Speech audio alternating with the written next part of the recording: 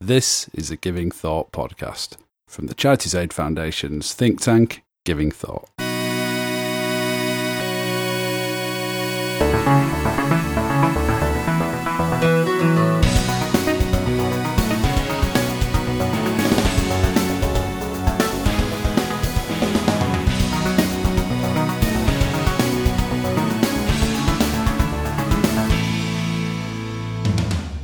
Hello, you're listening to episode 19 of the Giving Thought podcast.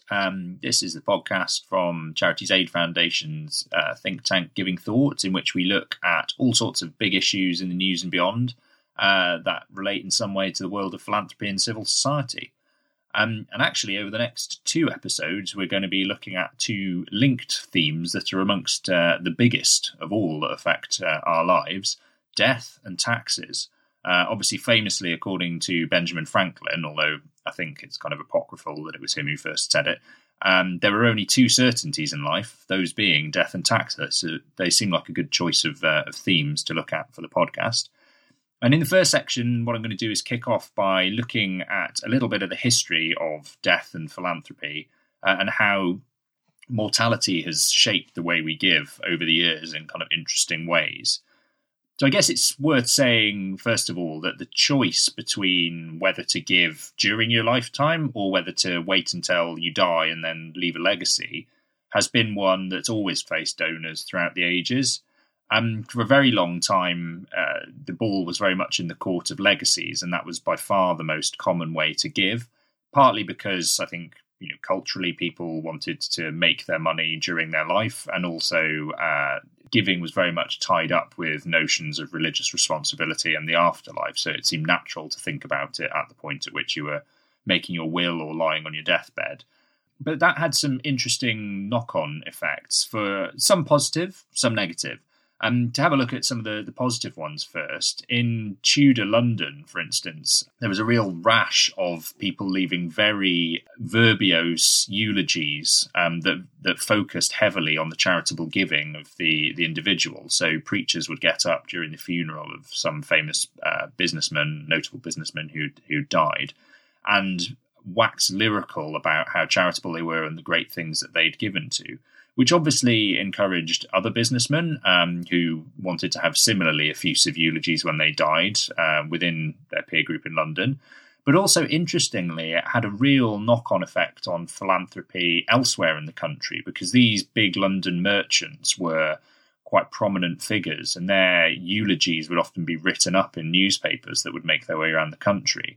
And then smaller, more modest local businessmen would see them and think, "Ooh, I wouldn't mind people talking about me like that after I die." And they would start to copy the charitable exploits of those London businessmen. So there was a very kind of notable early peer group effect, which was interesting. Another positive way in which death kind of helped to shape philanthropy for the better, although it has to be said probably not by design, more by accident, was through the introduction of a thing called the Statute of Mortmain in 1736, which, don't get too excited, but this is a piece of obscure tax law, but I'll try and make it interesting. Basically, it was a response to a problem the government perceived, where the church at that time was starting to get a lot of money through legacies and bequests, and the government was worried about them building up an alternative power base.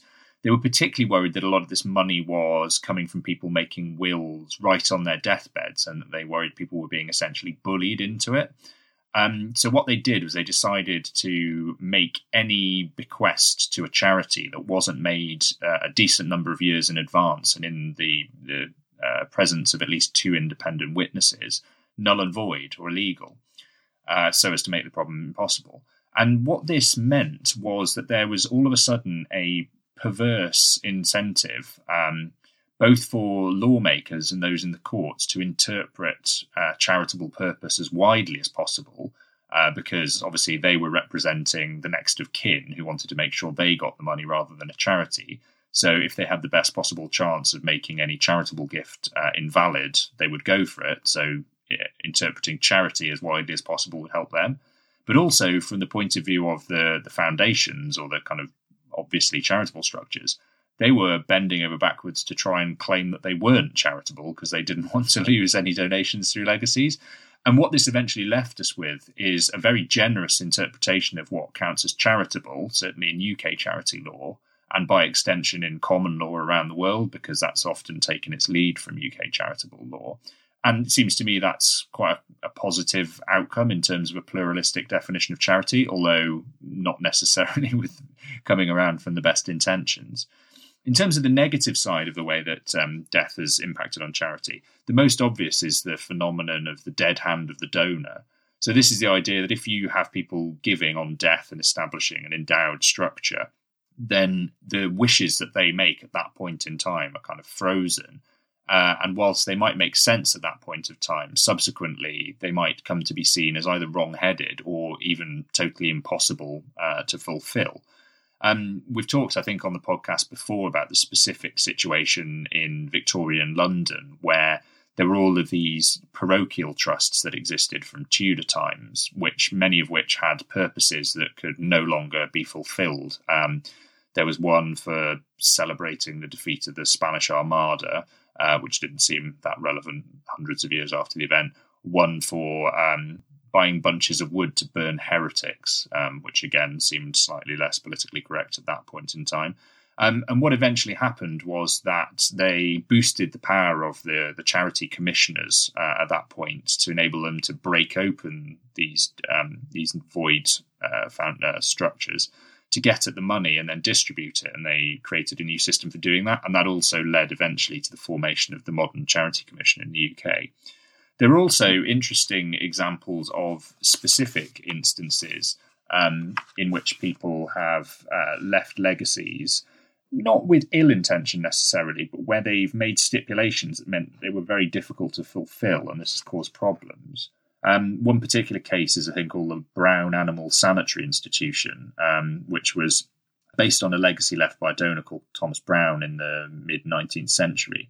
And he left a lot of money to the University of London for founding an institution that would study and treat diseases of animals and birds that were useful to man at that time.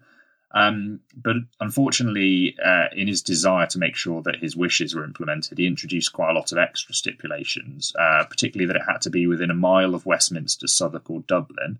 And if the university didn't use the money within 19 years, the University of London, it would instead go to the University of Dublin for the exclusive purpose of establishing a professorship in at least 3 of the following languages: Welsh, Slavonic, Russian, Persian, Chinese, Coptic or Sanskrit, which is a very odd set of donors' wishes. And understandably, it was very hard to fulfill the first criterion because property in those places was extremely expensive. So the University of London held on to the money for 19 years. And then at that point, there was a big legal challenge from the University of Dublin. To make things more complicated, by that point, people weren't really using animals in cities quite so much. So there wasn't so much point in setting up an institution of this kind. And eventually what happened, I think in 1971, so 120 years later, was that this was finally decided and that the money was shared between the University of London and Trinity College Dublin. But it goes to show the problems that can be created when a donor's wishes are made sacrosanct. And to make things even worse, there are genuinely bad faith legacies. So there are some people who deliberately introduce clauses in their charitable legacy that either designed to make it very difficult to fulfill or actively spite other people. So at the silly end of the spectrum, there was an example of a donor called Cornelius Christmas who stipulated that he would leave a bequest from which the income was to be distributed in the form of bread, coals and money to the poor of Great Yarmouth in the week before Christmas Day, every year hereafter, and at no other time forever. Which seems a bit odd. The one I quite liked is there was a man called Thomas Nash who left a bequest basically in order to insult his wife.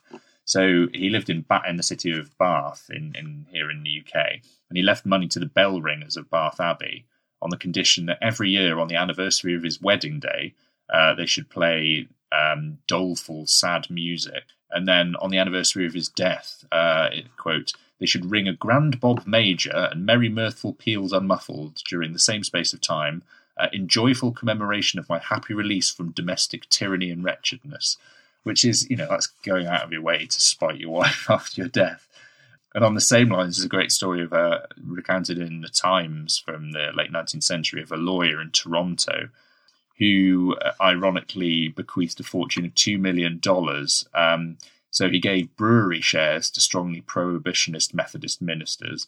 He gave shares in racing courses to people who were opposed to gambling.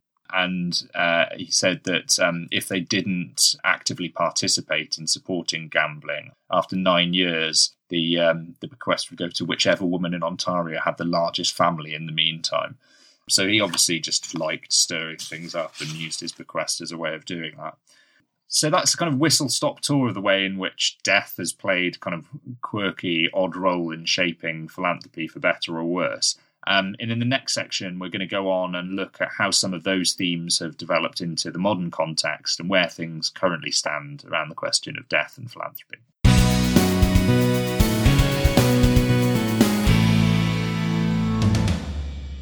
And we're back for section 2. So as I said before the break, in this section, we're just going to have a bit of a look at where things stand currently in terms of the relationship between mortality and philanthropy. I think the first thing to say is that whilst the balance from giving after death towards giving while living has shifted notably, which we'll come on to in a minute, legacy giving remains a very important form of giving in the UK and elsewhere, and still a lot of money is left through bequests after death. There are still challenges with this as well. One of them that we see probably a lot more of nowadays is around next of kin making legal challenges. And there have been some cases over the last few years in the UK, quite high profile cases, where people have challenged the decision of a deceased person to leave money to a specific charity, either on the grounds that they claim that person was mentally infirm, or they claim that it was spiteful that they weren't leaving them money. And actually, charities have been forced to challenge some of those decisions in the High Court. And in a couple of cases, they've lost, so that the legacy has been made void and the charity can no longer get that money. Which goes to show one of the problems with legacy giving, which is that until you've actually got the money in your bank account as a charity, it's not necessarily guaranteed, even if it's written down in a will.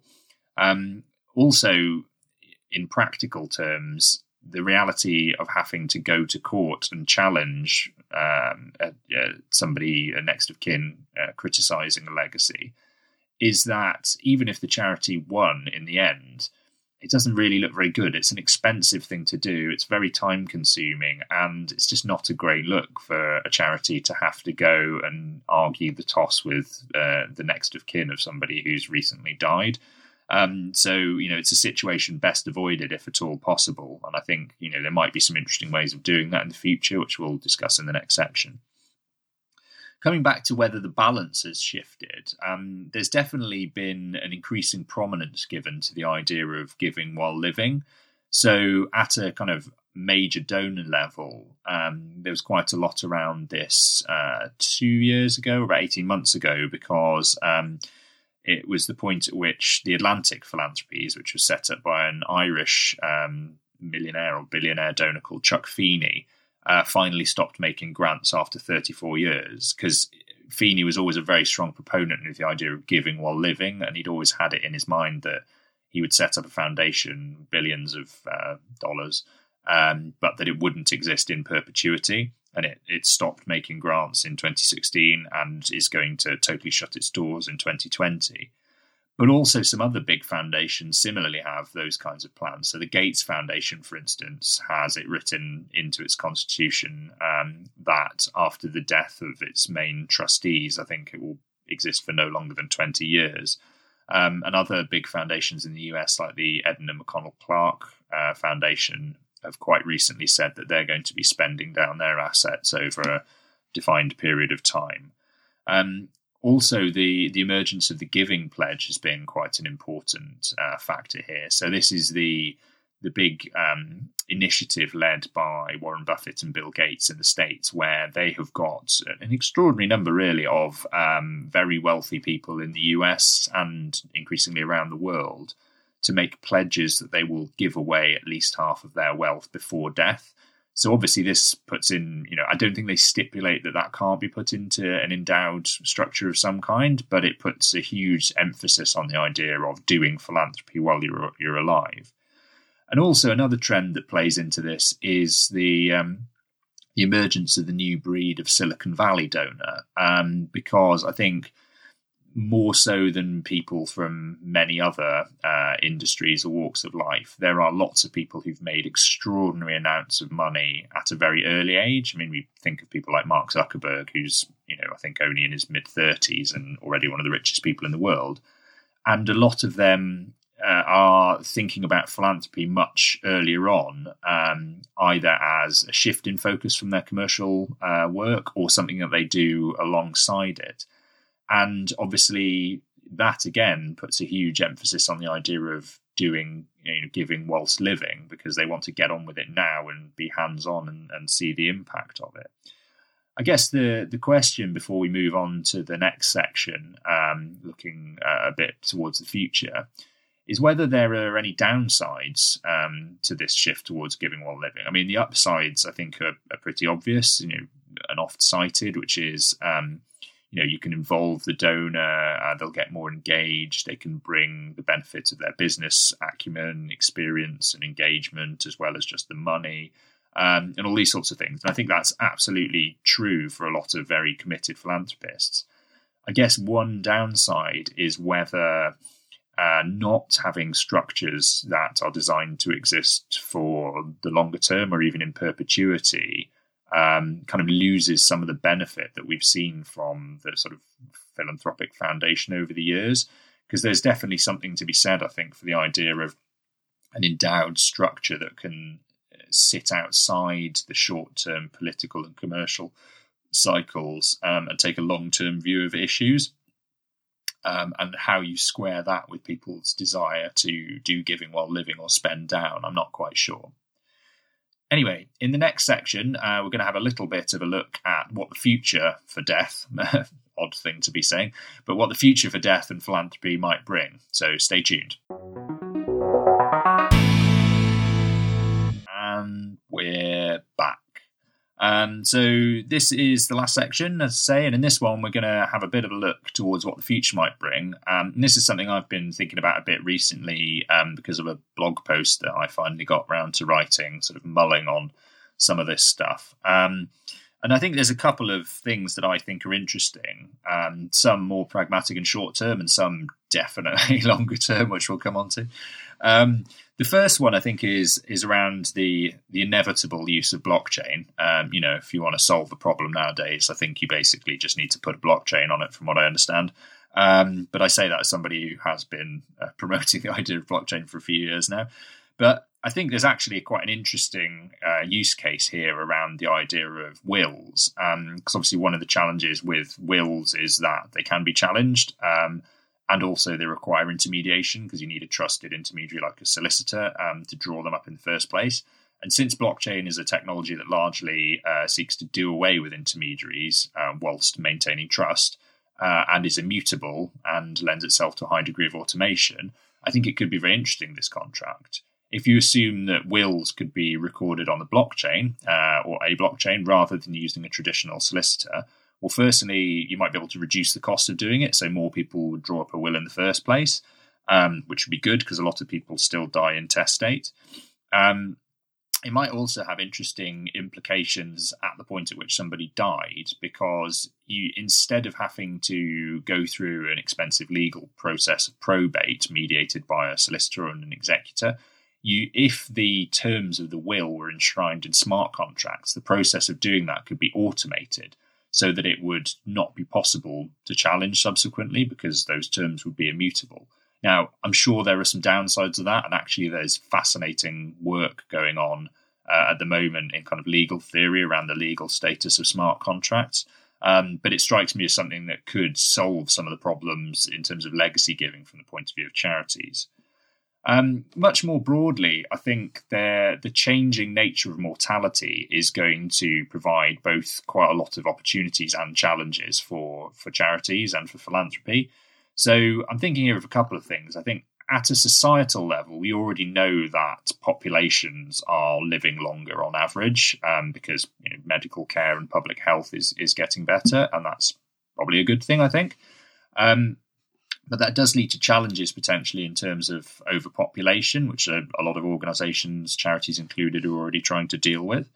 But even at an individual level, I think the advances in biotechnology and life extension technology means that people might, over the coming decades, be able to incrementally increase their own life expectancy through the use of technologies like CRISPR and other things like that, so that they will live 10 years more and then subsequently 10 years more. And actually, we might already have walking among us people who are going to live to 150, even 200.